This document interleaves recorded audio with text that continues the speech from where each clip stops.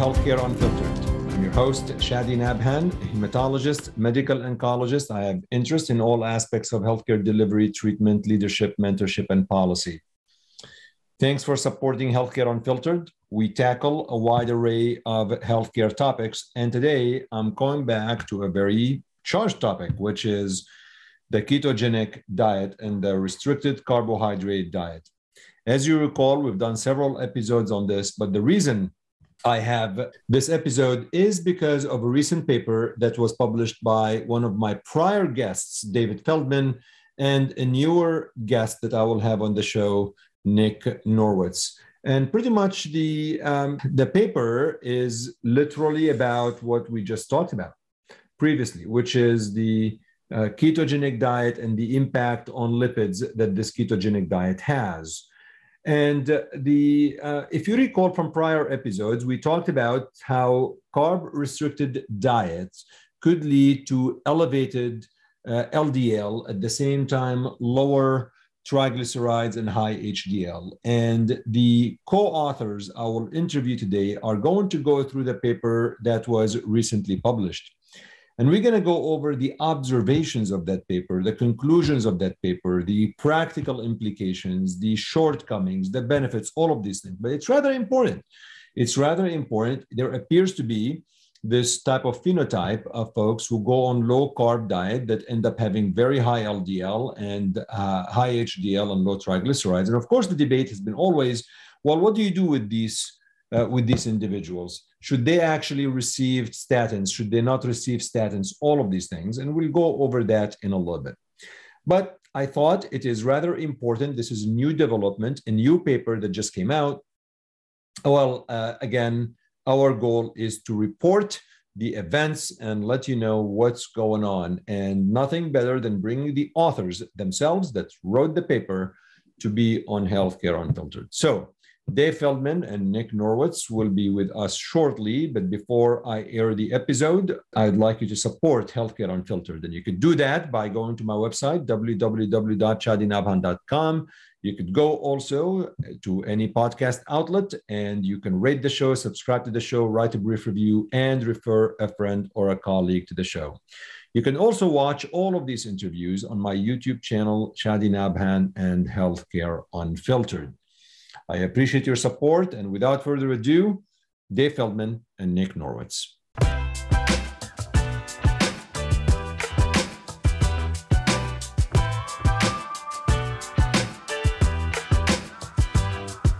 All right, folks. Well, this should be fun because I'm going to learn a little bit, and then I'm going to push back and challenge my guests also a little bit on what's going on. Well, first, I have Dave Feldman, a recurrent guest on the show now. He'll introduce himself again, and then Nick Norwitz, first time on the show, but his life will forever change after this one. As Dave will tell him.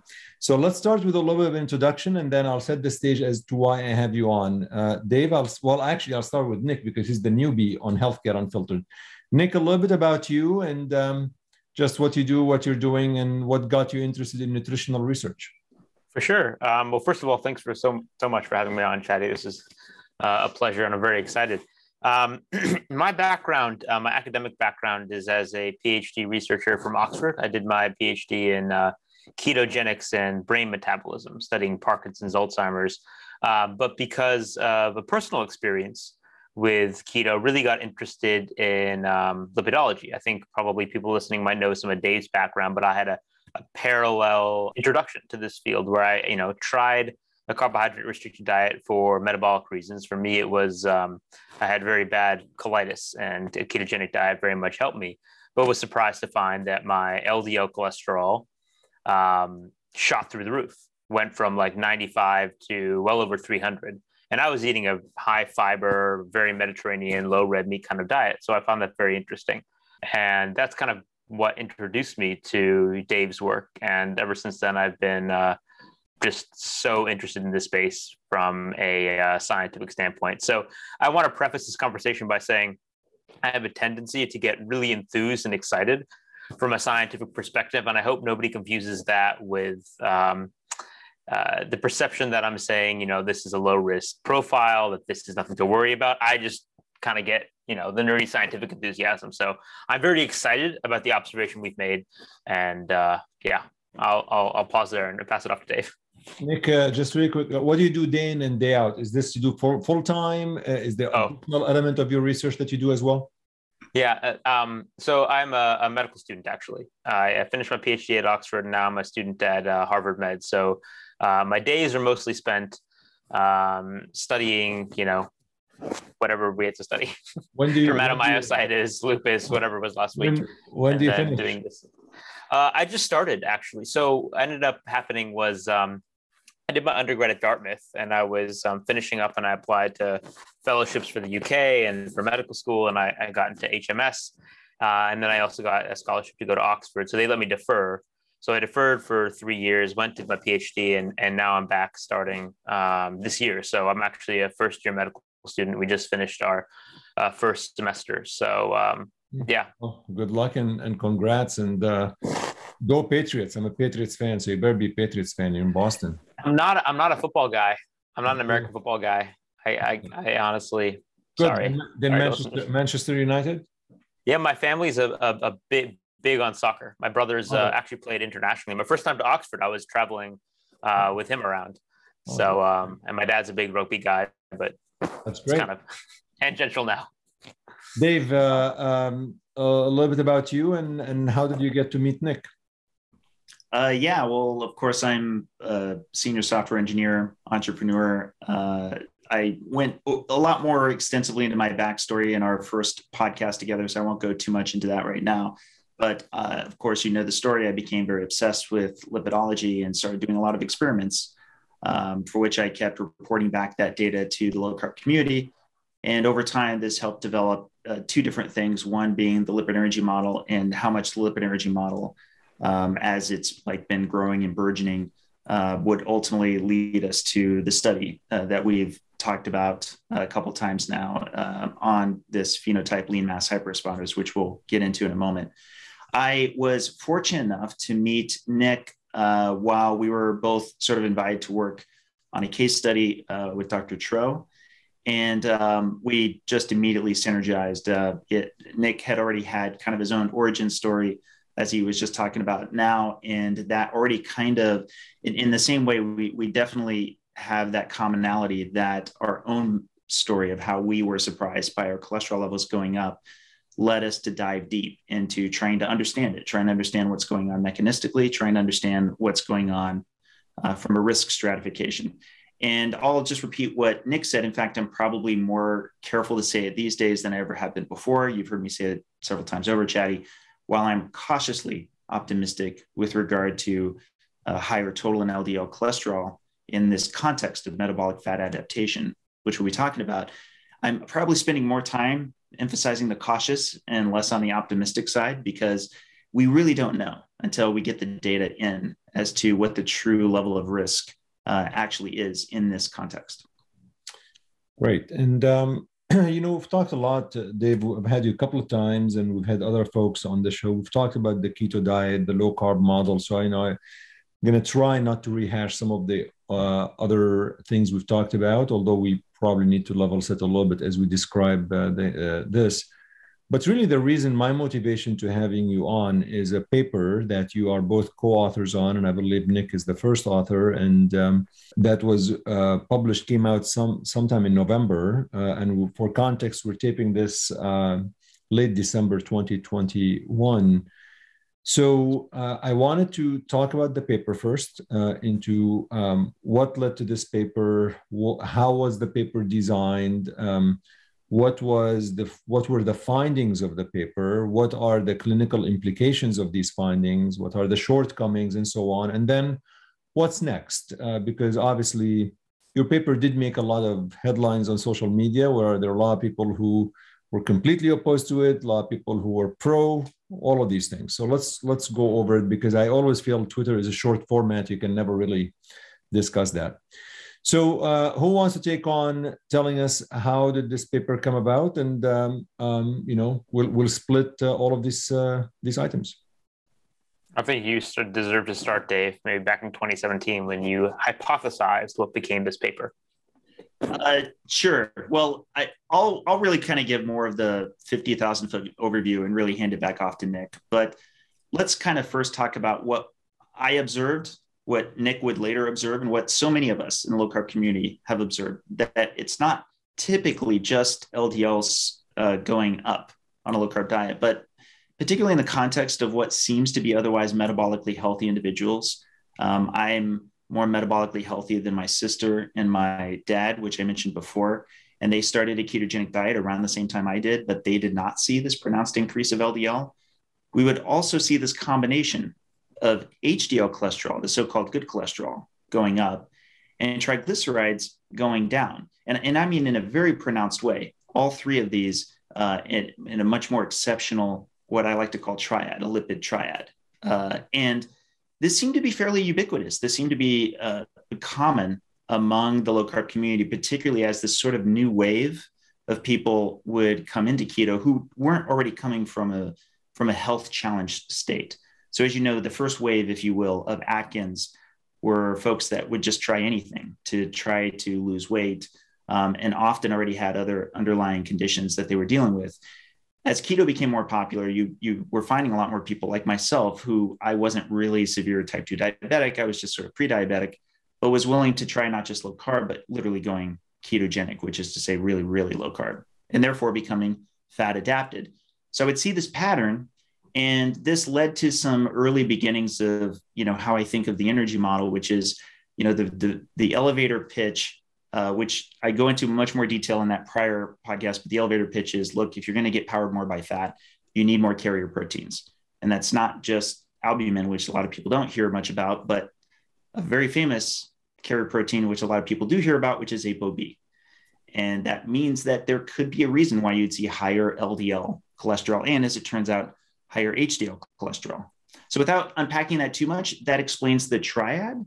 And in 2017, that's when I said, I now really see this in the most pronounced way in those folks who seem to be the leanest and the seemingly most metabolically fit. They oftentimes are athletic. They oftentimes are like runners and cyclists and so forth. They seem to have the most dramatic increases in LDL. And Chatty, for anybody who's not yet heard, I know you're aware of this.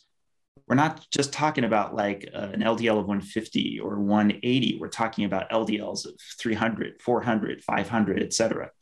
And so I termed this at the time lean mass hyperresponders, because the term hyperresponder was already there before for people who see high LDL after going on a ketogenic diet. And I said lean mass hyperresponder, and then set those three cut points. And to my surprise, there was way more lean mass hyperresponders than I thought. And now we have a Facebook group of somewhere around like 7,500. So flash forward to this year, 2021, as I mentioned earlier, we were getting put together, Nick and I were being put together to complement this case series. And that's when Nick came on board, who himself is a very pronounced lean mass hyperresponder. So Nick, tell us then about, thanks, Dave. What's the paper about? Before I get into that, I'm just going to rehash what Dave said. You said 50,000 foot view. I want to zoom out and go 100,000 foot just for a moment to kind of set the stage for what we found.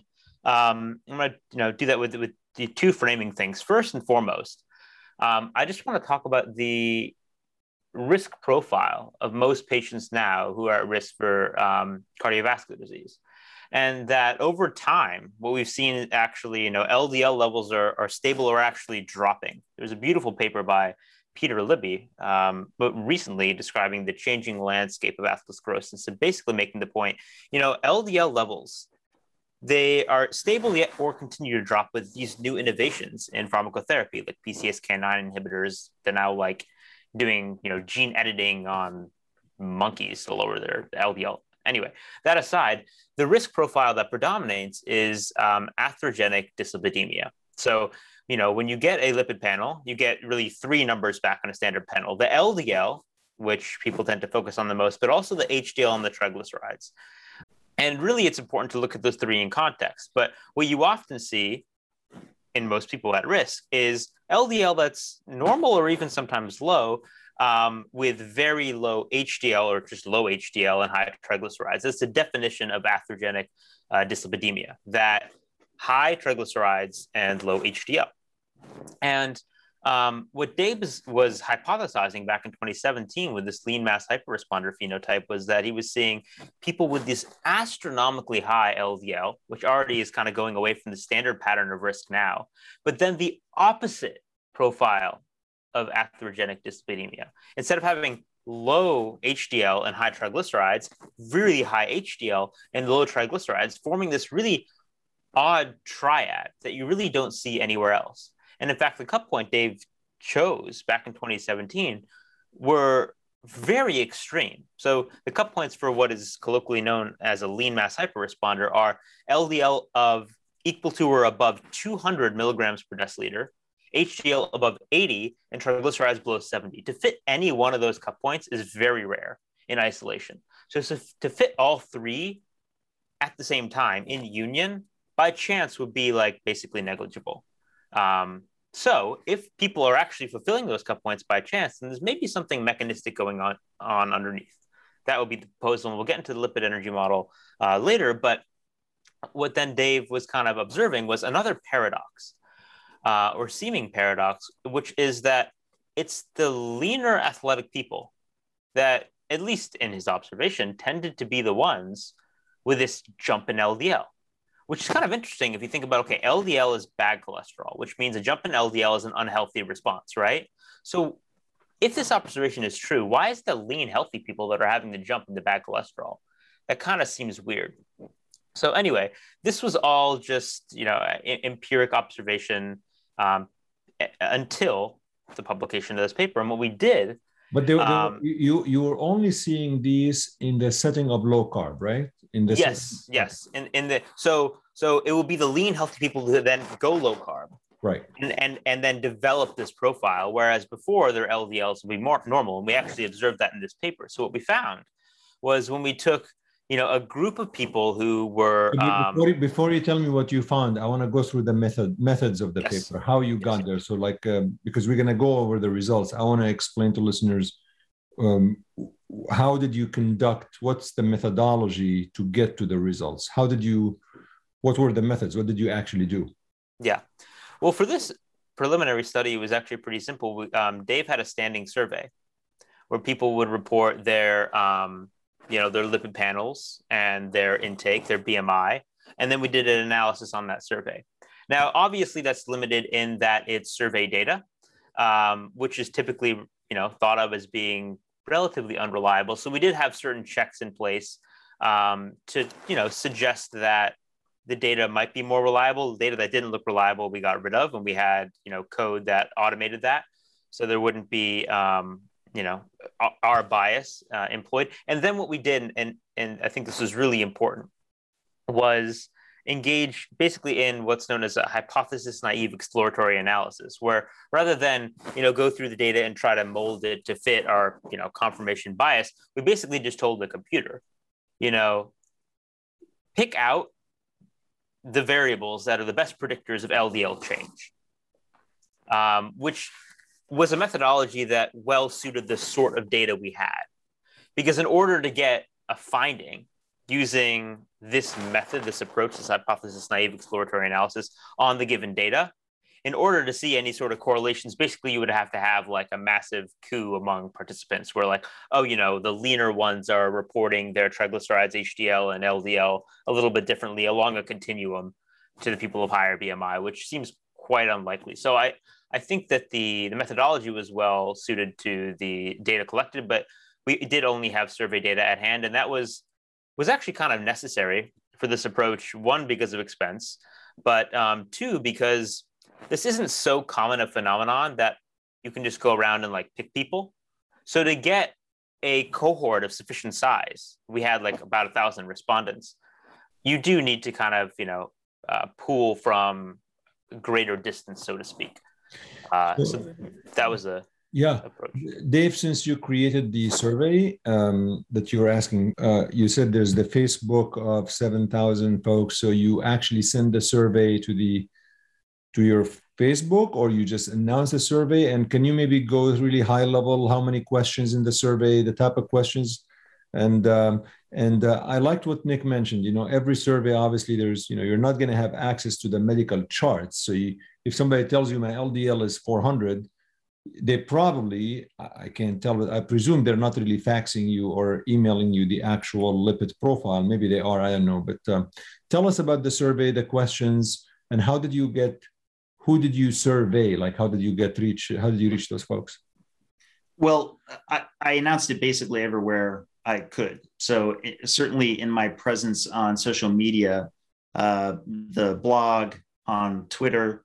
As you know, a lot of people follow me on Twitter across the spectrum, though granted, that's going to be predominantly more people who are low carb and probably some even further predominance of people who are, with this triad or even themselves lean mass hyperresponders. We have the lean mass hyperresponder Facebook group, but we also have just a general cholesterol code Facebook group. Made the announcement on both of those as well. And so for having 1,000 participants, I actually didn't think that there would be that many lean mass hyperresponders given just, how broad it was. It actually made it advantageous for us to look at this data set once we knew we would have 100-ish something lean mass hyperresponders. Because at that point in time, we were like, okay, well, this is enough data for us to look at in a meaningful way with the full acknowledgement that it is limited in the fact that it's an earnest survey. But our third missing colleague, who's definitely part of our triad, which is Adrian Soto-Moda, he is the one who pioneered, our analyses in many respects, who initiated this hypothesis naive version. But on top of that, who would explain much more eloquently than I'm about to, that the advantage that you can look at, and epidemiologists will point to when you do have enough data, is that when you start seeing the curves and they seem to have a lot of correlation stepwise, that gives a lot more stronger indication of correlation, as opposed to like dividing between one group or another, because there can be more selection bias if it's like, oh, people who have high LDL and seem otherwise metabolically healthy are either in this bucket or they're in this other bucket of everybody who's not that. Well, if instead you see a stepwise change along with other variables to where it has a very tight correlation, I know I'm kind of trying to layman person this up, but I think you follow me. That's where you have to start saying, look, could everybody who answered this survey be colluding to have that level of, of distinctive correlation in these curves? Probably not, right? And that's why we look to see just how strong those curves actually are. And that's part of how we were looking at this data. No, good point. But like, what kind of questions did you ask? Just you asked, like, give me the number of LDL you have, number of it, like were they just pointed, like, how many questions were they? And did you have any access to the actual reports of what they were reporting, even in a subset of them? Off the top of my head, I would say that I think something around 15 to 20 questions. Okay. We would ask them about what their lipid levels were from just before the diet they were on, and then what their lipid levels are now to whatever diet they were on. We excluded, I want to say around 40% of participants, because unless they reported, as one of the other things we're asking is how many grams of carbs they were having per day. Unless they reported 130 or less, we didn't even consider them as far as being on a carb restricted diet. Correct me if I'm wrong, Nick, it was 130, right? Yeah, it was 130. We had a lot of different cut points or exclusion criteria. I think we did cut out 40 to 50% of people because we wanted to make sure the data were as reliable as possible. And it was actually on the table, just because you brought it up, Chadi, to do a validation cohort and ask for, lipid data from the labs, because that would have been one option. We didn't end up going that route just because of what Dave said. When the results panned out, it seemed very unlikely that we could possibly get them without a massive coup. I mean, just like take as an example, just to kind of enforce what we're saying. Like, imagine 3 people, BMIs 21, 23, 26, right? And in order to, get a correlation along a continuum, you'd have to have the person with the lowest BMI, report the highest LDL, highest HDL, lowest triglyceride. Person in the middle report something intermediate to the person on the end. That's 3 people. Now, could they do that by chance? Yes, maybe. Probably not. Again, it would take some degree of coordination. We had 548. And when you look at the p-values for all these different correlations, BMI, LDL-C change, HDL, BMI, all these different things, the p-values were like 10 to the negative 16th with really tight confidence intervals. So we talked it over with our team, with some statisticians, and at that point, it just seemed like a little bit of overkill and kind of unnecessary. But it's also, I think that would have been a valid methodology. It's also worth pointing out, Chaddy, that this was in combination with the original case series I was just mentioning. And the case series, of course, we did have validated not only blood work, but also blood work in how they arrived to the lean mass hyperresponder status, as well as the intervention of added carbohydrates and how that would then change their cholesterol levels in kind. So at least that group further established what is true in a very distinctive way with very validated blood work as well as genetic confirmation as well. Okay, so Nick, tell us the number. I think you already alluded to the number of folks that responded, and tell us some of the results that came out of the survey and the responses you received. For sure. So yeah, we had 548 final included participants, and what we observed was, two main things in the original, hypothesis naive exploratory analysis, that there was a strong inverse correlation between BMI and LDL change.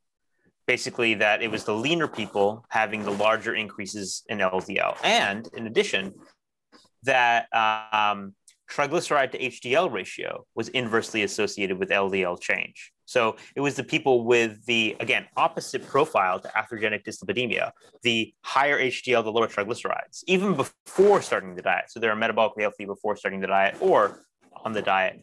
That was associated with larger LDL change. So basically, it was the lean, metabolically healthy people. The leaner and more metabolically healthy you were, the larger your LDL change. For people who want to look at the paper, that is really, I think, nicely demonstrated in figure 2. We have a 3D bar graph where you can see as you go along the X and the Z axes, as you go down in BMI or down in triglyceride to HDL ratio, the LDL just keeps on going up and up and up, the LDL change. So, for people in the lowest quartile for BMI and LDL change, BMI and triglyceride to HDL ratio, I think it was the mean LDL change was 135 milligrams per deciliter, which is massive. Dave, these are folks who before they went on a low carb diet, before they went on a ketogenic diet or low carb or carb restricted diet, probably is more scientifically a better description. Their LDL and their triglyceride to HDL ratio. So the triglycerides, their HDL and LDL were not that high. Like I presume you asked them for their baseline numbers, and you saw that the changes in LDL, HDL, triglycerides were after they went on the low carb diet. And how long did they go on the low carb diet before you started seeing these changes? So of course it varied based on what the participant reported themselves. I don't remember the mean right offhand. The mean between tests was 700 and something days. Right. So close to so yeah. 2 years. Right. Now I want to tack on just a couple of things to what Nick said. So it's worth emphasizing those two correlates. The first one is triglyceride to HDL ratio in the prior reported levels, the prior LDL. So that was very predictive towards resulting LDL change. So if you were presumably more metabolically healthy, and again, we caveat all of these with presumably in that, for example, we didn't have blood pressure numbers or other things along those lines. But generally speaking, yeah, if you have low triglyceride to HDL ratio, you typically are much more likely to be considerably metabolically healthy, but with the usual caveats. And the other is the BMI as resulting in the final data. So if your BMI was lower alongside whatever your lipid profile was, your LDL tended to be higher. But here's one other very fascinating thing about it, which is that actually the LDL in the very first lipid profile between lean mass hyperresponders and non-lean mass hyperresponders was nearly identical. In fact, the lean mass hyperresponders, if I'm not mistaken, it was slightly less. actually? It was, I think, the non-lean mass hyperresponders was like 134 milligrams per deciliter. Lean mass hyperresponders was 132. I think the p-value was like 0.85. So not significantly different, but just as a kind of pokey point, yeah, I think it was a little bit lower in the LMHR. So think about that, Chatty. You have two groups of people that all you know is what their LDL levels are before they start this diet. And then all of a sudden you see in one group of people, the most pronounced, and I mean substantially increased levels of LDL. What are two things that you could pick out that you think would be predictive of that change? And we think our paper provides some, at least some strong hypothesis building as to what that would likely be. And that's why we're pretty excited about it. So Nick, you found these findings, and I think Dave was alluding that you're starting to think of hypotheses as to why that may be, like the BMI inversely correlated with the LDL, as well as with the triglycerides to HDL ratio, which are the metabolically healthy. What are some of the theories that you came up with? And then maybe Dave could try to start outlining some of the shortcomings as you were looking at the paper. What are the drawbacks? And then we'll go back and forth into what the practical implications. For sure. I would say that this paper does not actually delve into the lipid energy model. That is our next, or one of our next projects. Actually, we were working on it most of today, but we can get into that. I'm not sure if we want to go through, there was a case series Dave alluded to, which had some interesting findings. And then maybe we can talk about the lipid energy model. It just wasn't covered in this paper, just to be clear. Are these findings that led to the hypothesis of the lipid energy model? I may have missed that. No, the lipid energy model has been basically in development for the last like 5-6 years. Right. I mean, I would say the way I would describe the story of it up to this point in time is it's been something that I've kind of made graphics on. I've done presentations on. As you know, I've interviewed with people like Peter Attia discussing it then. But in 2020 and 2021, a lot more has been coming out in the literature that I think has been supportive of the lipid energy model. And I've been so fortunate to have Nick Norwitz and Adrian Soto-Moda, who have connected, and the three of us have been working hard on putting together a paper for it. And I think that it's really supercharged. It's really like advanced the progress of it, which is why we're excited to get a paper to it together. I think if I'm going to give you the quick pitch version, which is sort of what I was saying from before, I think in the case of these folks, what we would hypothesize, again, with the emphasis, that's a hypothesis, is that those folks who tend to be leaner, such as Nick, they're going to be more likely to see this pronounced increase in LDL because they're trafficking more fat in circulation. They're doing that because they're powered much more by fat, and therefore there's going to be, again, more need for carrier proteins to make that possible. So that's that's part of the theory of the observation that you made, that because you're leaner, you need more fat to carry on. I mean, I'm trying to understand. Yeah. When you saw the observation. So the general observation of lean mass hyperresponders and the lipid energy model precede this paper. This paper was now formalizing the observation that we see, this lipid triad, the lean mass hyperresponder phenotype, for which we already have ideas that we're going to formalize in another paper. But the basic idea, the hypothesis, is that for lean people who are metabolically healthy in a carbohydrate-restricted state, to supply energy, the energy they need, a lot of it is trafficked globally by triglyceride-rich lipoproteins. One is VLDL, so very low density lipoprotein. So you have your liver. Actually, you can start at your adipocytes, your fat tissue. You know, when you're burning fat, you're releasing these free fatty acids into your bloodstream. They're being sucked up by your heart, by your muscle tissue, and also by your liver. Then your liver will repackage these free fatty acids into triglycerides, put them on VLDL, ship them back out, and then the VLDL are turned over by this really critical protein. This is at the center of the lipid energy model, lipoprotein lipase. And then the fatty acids will go into adipocytes. They'll then flux through to skeletal muscles, will go directly to skeletal muscles. And what happens when you turn over VLDL by lipoprotein lipases, VLDL, in part of their lineage, they turn into LDL. which then hang around the bloodstream for longer than the VLDL. And then in the remodeling of the surface of the VLDL, you actually increase your HDL cholesterol. So these VLDL, they're rich in triglycerides. And when the LPL, lipoprotein lipase enzyme, breaks them down, those triglycerides drop. So that's point one of the triad. LDL goes up because VLDL will decay into LDL. And if there's more VLDL secretion, more LDL.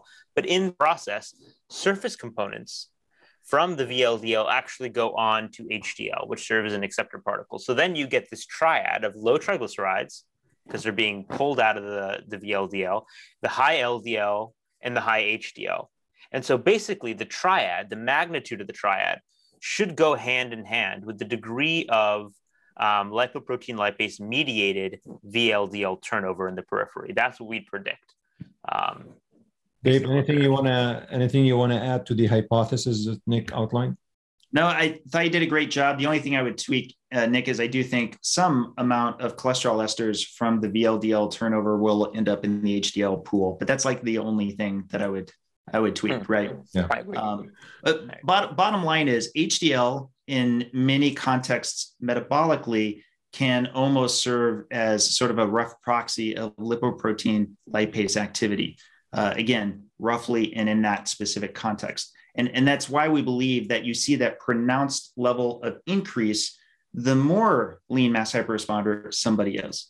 So once again, those cut points that Nick mentioned earlier, 280, 70, you find that there actually are some who are even more lean mass hyperresponder than that, where, for example, their LDL might be 300 or 400. And guess what? They also tend to have typically even higher HDL. We've seen HDL in the 100, 120, 150 even. And oftentimes triglyceride much lower than 70, such as 50 or 60 or something like that. And my guess is, Chaddy, you probably by this point in time have seen some of these lipid profiles yourself, given how common this is becoming in the community, which is why we need to know, a lot more about the risk profile as well. So basically what the paper is doing in a high level, I want to try to summarize this for listeners, is that you took a bunch of folks, 500 plus, who were on low carb diet, restricted diet. You have their numbers of the cholesterol. You have all of them received less than 130 or 150 grams of carbs a day, right? That's what they were. Yeah, less than 130. Most were much less. I think median was 20. Right. So most were very low carb. Very low. And what you've observed, high LDL, high HDL, low triglycerides, and you saw that these inversely correlating with the body mass index. So these are folks that are lean, but they still have high LDL and so on. Any other observation from the paper? And then we'll go into what that means. Yeah, let me add one more thing, because we'll make our mutual friend Ethan Weiss happy by explaining this next part, because this is kind of important. So a lot of folks are going to say, hey, that's great that you've helped to identify lean mass hyperresponders. I'm not comfortable being a lean mass hyperresponder, for which we absolutely can understand that that's where they're coming from, right? There's going to be many people who are comfortable. There's going to be many people who are not comfortable. Again, that's where the vast majority of existing lipidologists and cardiologists, that's where they're going to stand, is that there should be steps that are taken to do something about it. In our paper, because of what we see with Dr. Tro's patients, those patients were refusing pharmacological solutions. They did not want to go on cholesterol-lowering medication. And so as part of what Dr. Tro would have them consider is that they could, in fact, reintroduce 50 to 100 carbs per day. And in doing so, would we see, as would be predicted by the lipid energy model, that indeed their LDL would drop substantially? And that's exactly what we would see. And it's been quite substantial. There was a lot more than we were able to even get into our case study by the point of publication. But of course, we have 5 cases. And Nick could speak a lot more to the specificity of those cases. He worked much more in that area. But I emphasize this because this should be a paper that I would hope a lot of folks who are concerned about this profile, or just for that matter, the hyper-response in general, seeing a high LDL as a result of going on a ketogenic diet, might feel that this might offer some possibility for a potential solution just by bringing in a bit more carbs to take it back down again. Do we know why these folks were refusing cholesterol lowering agents? Do we have any, were the survey, were they afraid of something? Is there anything?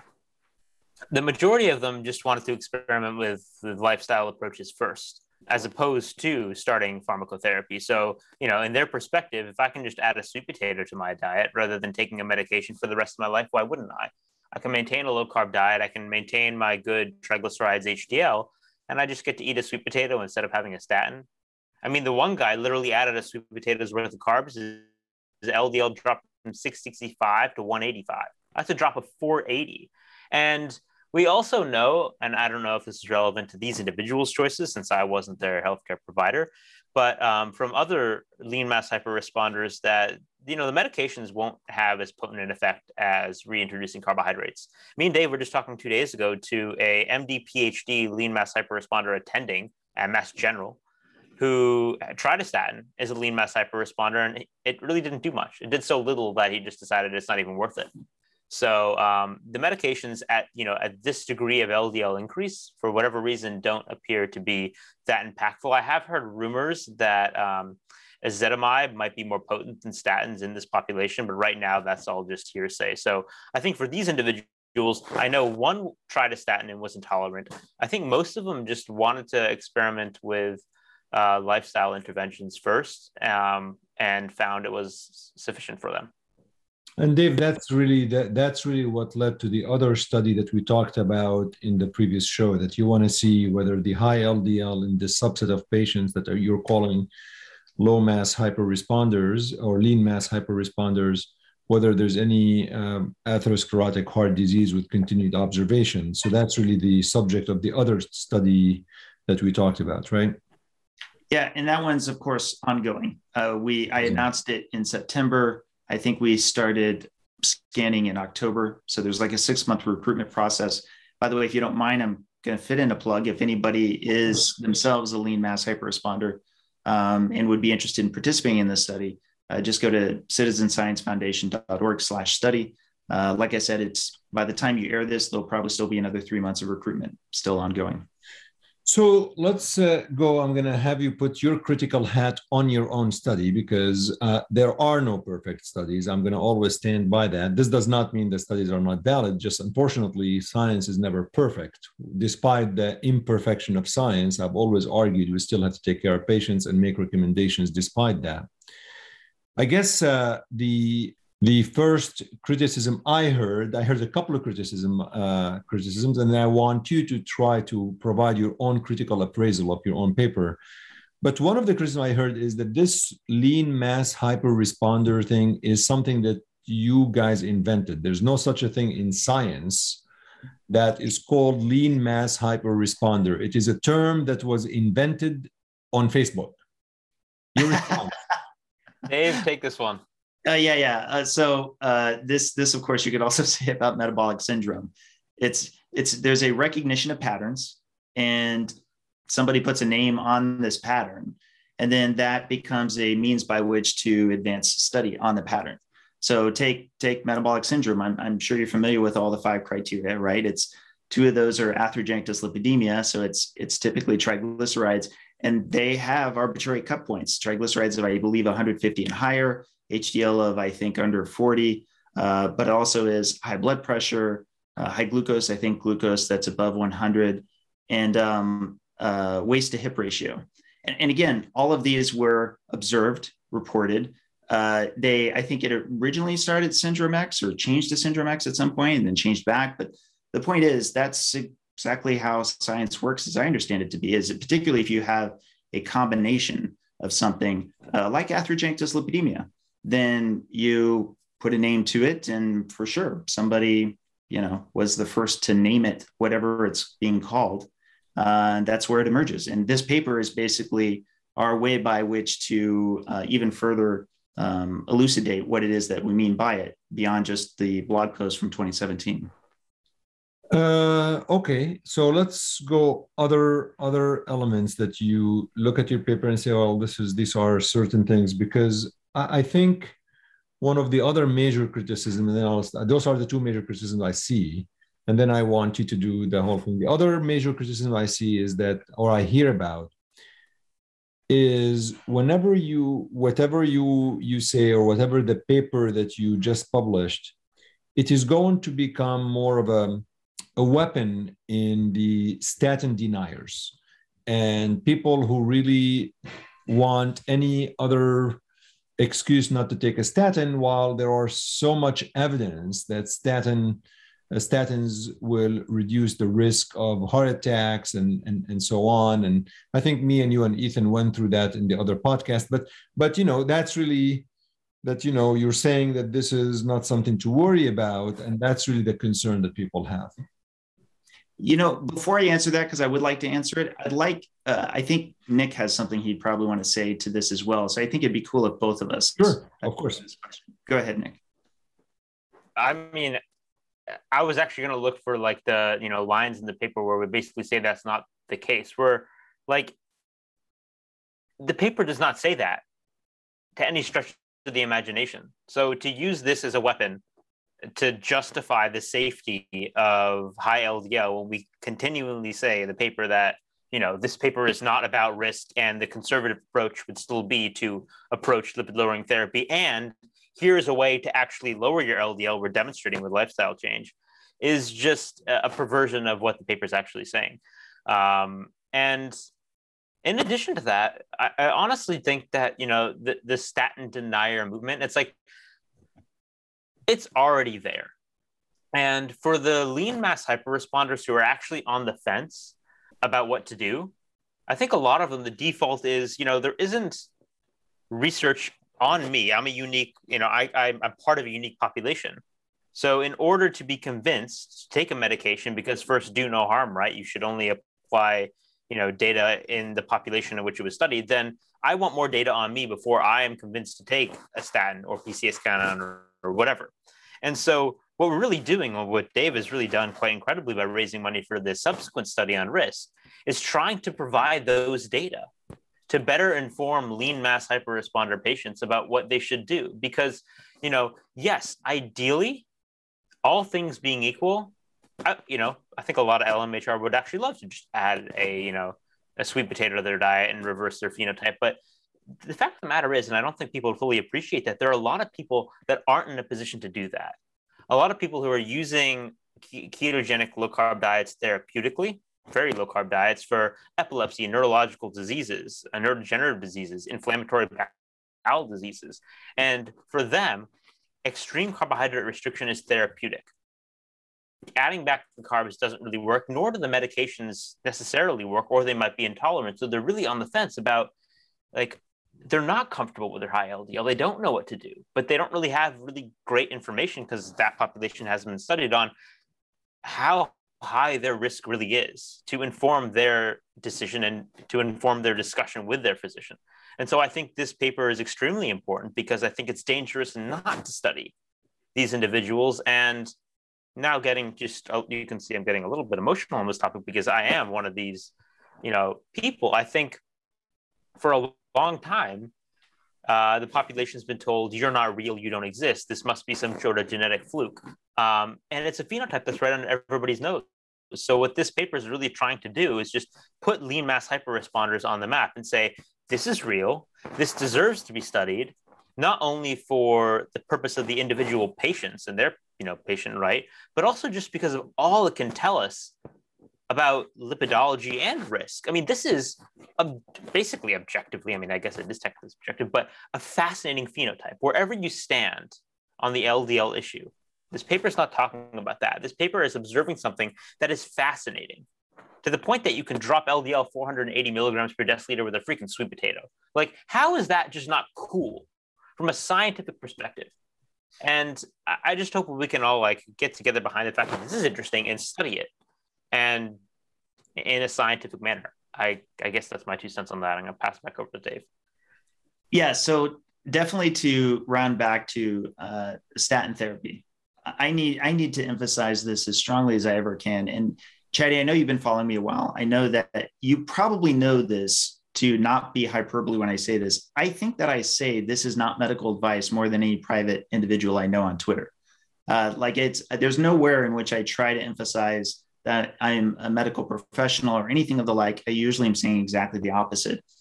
But that said, I want to do my best, even in my most defensive position, for when I feel like I'm putting forth the nuance, to try to reach for any level of a credible argument that could be made, even if it's coming from folks who I feel like won't change their mind at all. And so in that regard, even when I'm, getting hammered over and over again from some folks who have sort of a construct of me that I feel like is a bit much of a straw man. That said, I do try even more than I ever have before to emphasize why it is that there is uncertainty here. It's why we're doing this study. And I do want people to work with their doctor. It's why I said earlier that I'm putting more focus on the cautious and less on the optimistic, because before, when I had a few hundred followers and I could pontificate on these things and I could say, hey, this looks a lot like reverse atherogenic dyslipidemia, this profile. That is still true, that it does look a lot like reverse atherogenic dyslipidemia, but does that have potential ramifications if I'm saying it without further matching it with additional gravity? Potentially, in which case, that's why I want to put more effort than I ever have before on. I want people to work with their doctors. I want to emphasize I'm not making recommendations on going on or off cholesterol-lowering medication. And as you know, I took extra steps in the last conversation we had with Ethan to put forward that at any given time, with my own health and my own risks, all options are on the table. There's no medication that I would say is off the table, particularly given as whatever my context is that changes, as Nick was just mentioning, I would care. And so we're in a lot of uncertainty now. If people want to take into account what the existing literature would say, what all of the existing organizations would say that make recommendations on heart health and what your target lipid levels are, it's absolutely something I would understand. They're taking that consideration in mind, and not something I would actively discourage by any means. This is more a research endeavor than anything else. But that said, with all of that said, we need to go get the data. I feel more urgency than I ever have before, Chatty. I just, speaking as one human to another, we can't keep sitting around on this. We need to find out just what level of risk there is, if there is, and how much. We've got to get it. I think it's certainly a reasonable question to ask, and I see both sides and so on. And I'll give that to you, Dave. I think I've been doing this for a long time, and I think I consider myself a reasonable moderator. You certainly are very calm, cool, and collected. Although even in the heat of the moment, you're able to step back and answer questions without being very. You don't get emotional easily. So I that actually is always very good and appreciated. Guilty. So let in the last 15 minutes, what I want to talk about is maybe what have you seen the reception of the paper? The paper came out, and whether social media, not social media, good, bad, and ugly, I guess. Maybe we'll take one observation from Nick, one observation from Dave. Well, Chetty, I have the benefit of being able to be distracted, I guess you could say, by medical school most of the time. And that's the community in which I've been talking about this paper with my peers and with my professors, even more so on social media. And what's unique about that is, the social media, especially Twitter space around this paper, is very charged. People come into it, and looking at it through a certain lens, whereas when I talk about this research to, other Harvard medical students, my professors, my preceptors at the hospital, most of them are naive to this phenomenon. And in that context, I've been very pleased to note that people's reactions are what personally I think they should be, which is maybe concern, but interest. Universally wow, that's interesting. Whether I bring it to cardiologists, whether I bring it to first-year med students, it's this is weird. This is niche. This is interesting. I really just want to know what's going on. And that's the reception I've seen, genuine interest and wanting to see how this story later develops and wanting to know a little bit more about the mechanisms that might be going on behind the scene, because like I keep saying, it's interesting.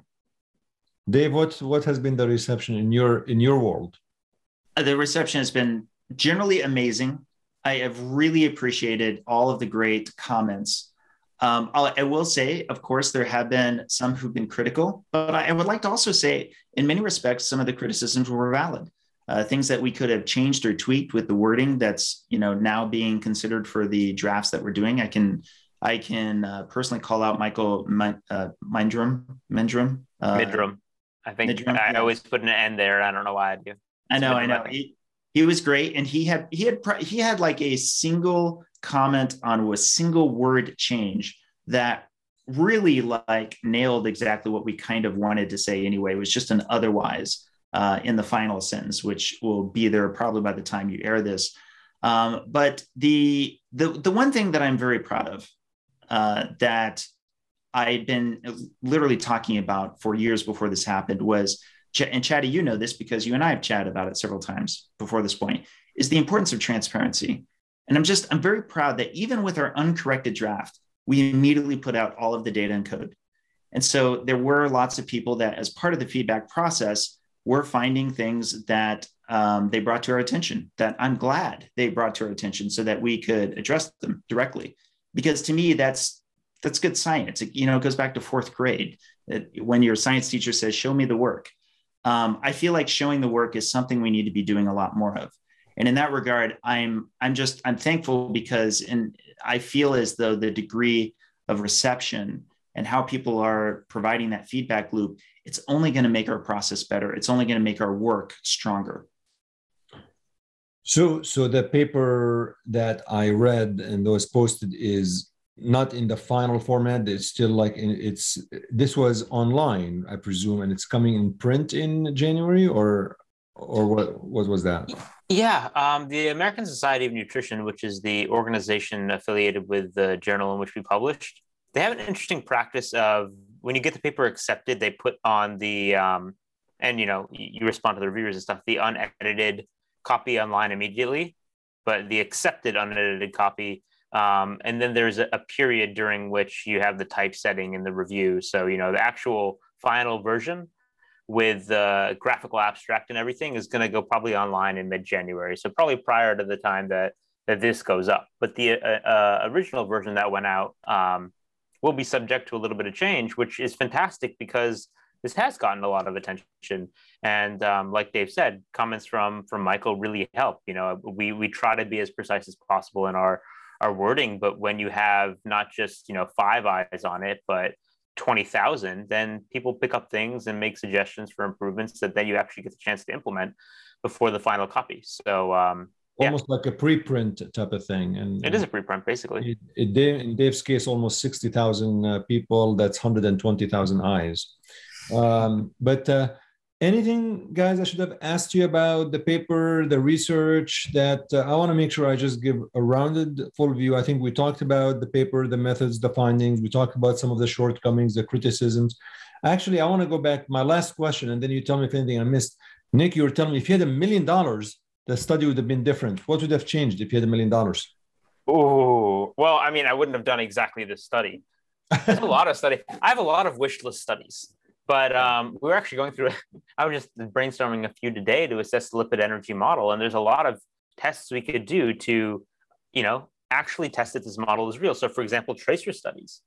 We don't know that there's increased, LPL mediated VLDL turnover. We could test that.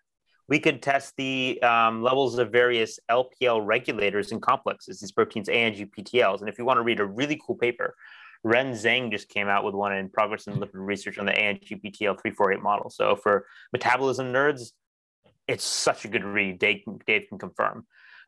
We could do, experiments to see just how reproducible this phenotype is. Take people who are lean and see if we can make them into lean mass hyperresponders. Take people who are lean mass hyperresponders and see if we can manipulate their LDL levels by making them exercise more and less. You could do the reverse of that, not the gym hypothesis like I was just describing, but the couch hypothesis. If you take lean mass hyperresponders and put 20 pounds on them and make them just, sit around, does their LDL go down? And then, of course, there's a risk trial that Dave's doing. I mean, there's no end to the avenues of research in this respect. And those are just human studies, a lot you could do in mice. But this study was just to get the conversation going. And I think it achieved that aim. You certainly did. Dave, any questions I needed to ask you guys that I forgot? No, but I do want to add something, and I think it might be a good capstone to this that kind of goes off of what Nick's saying. I have been saying this a long time, and I think I feel stronger about it than I ever have before. While I can't say that I know for sure, where our existing hypotheses are going to land or what our predictions are going to show, particularly with the energy model and so forth, I will stand behind this, Chadi, and I hope we're chatting again in 3 years, 5 years, et cetera. I do believe this phenotype, lean mass hyperresponders in particular, people with this extraordinary triad, I think they are going to teach us a lot, not just about this fat adapted context, but about metabolism overall. I think that they're going to be an enormously powerful group of individuals for where we can get more scientific discovery. And that's something I'd love to, unearth again in a few years' time. And we'll see if you agree with me on that one. I probably will, or I won't. What do I know? I'm a reporter. I'm just a host. Guys, thank you so much for spending some time. As always, thanks for supporting Healthcare Unfiltered. Thanks so much.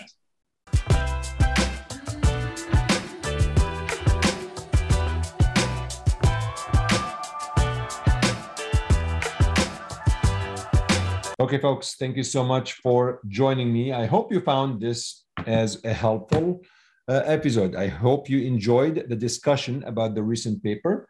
And, I hope, as we move along, I'm going to bring other folks on the show to talk about diet, cholesterol, keto, and also maybe, again, they might have opposing views to this paper. But ultimately, it's why this paper made a lot of splash on social media. And for this, I thought we can discuss it in a longer format, a longer version, as opposed to just simply Twitter and so on. So thank you for listening. Thank you for supporting Healthcare Unfiltered. Let me know how I'm doing. You can always direct message me on Twitter at Chadi Nabhan, or you can send me an email to shadinabhan00@outlook.com. You can visit the website, shadinabhan.com, and message me there.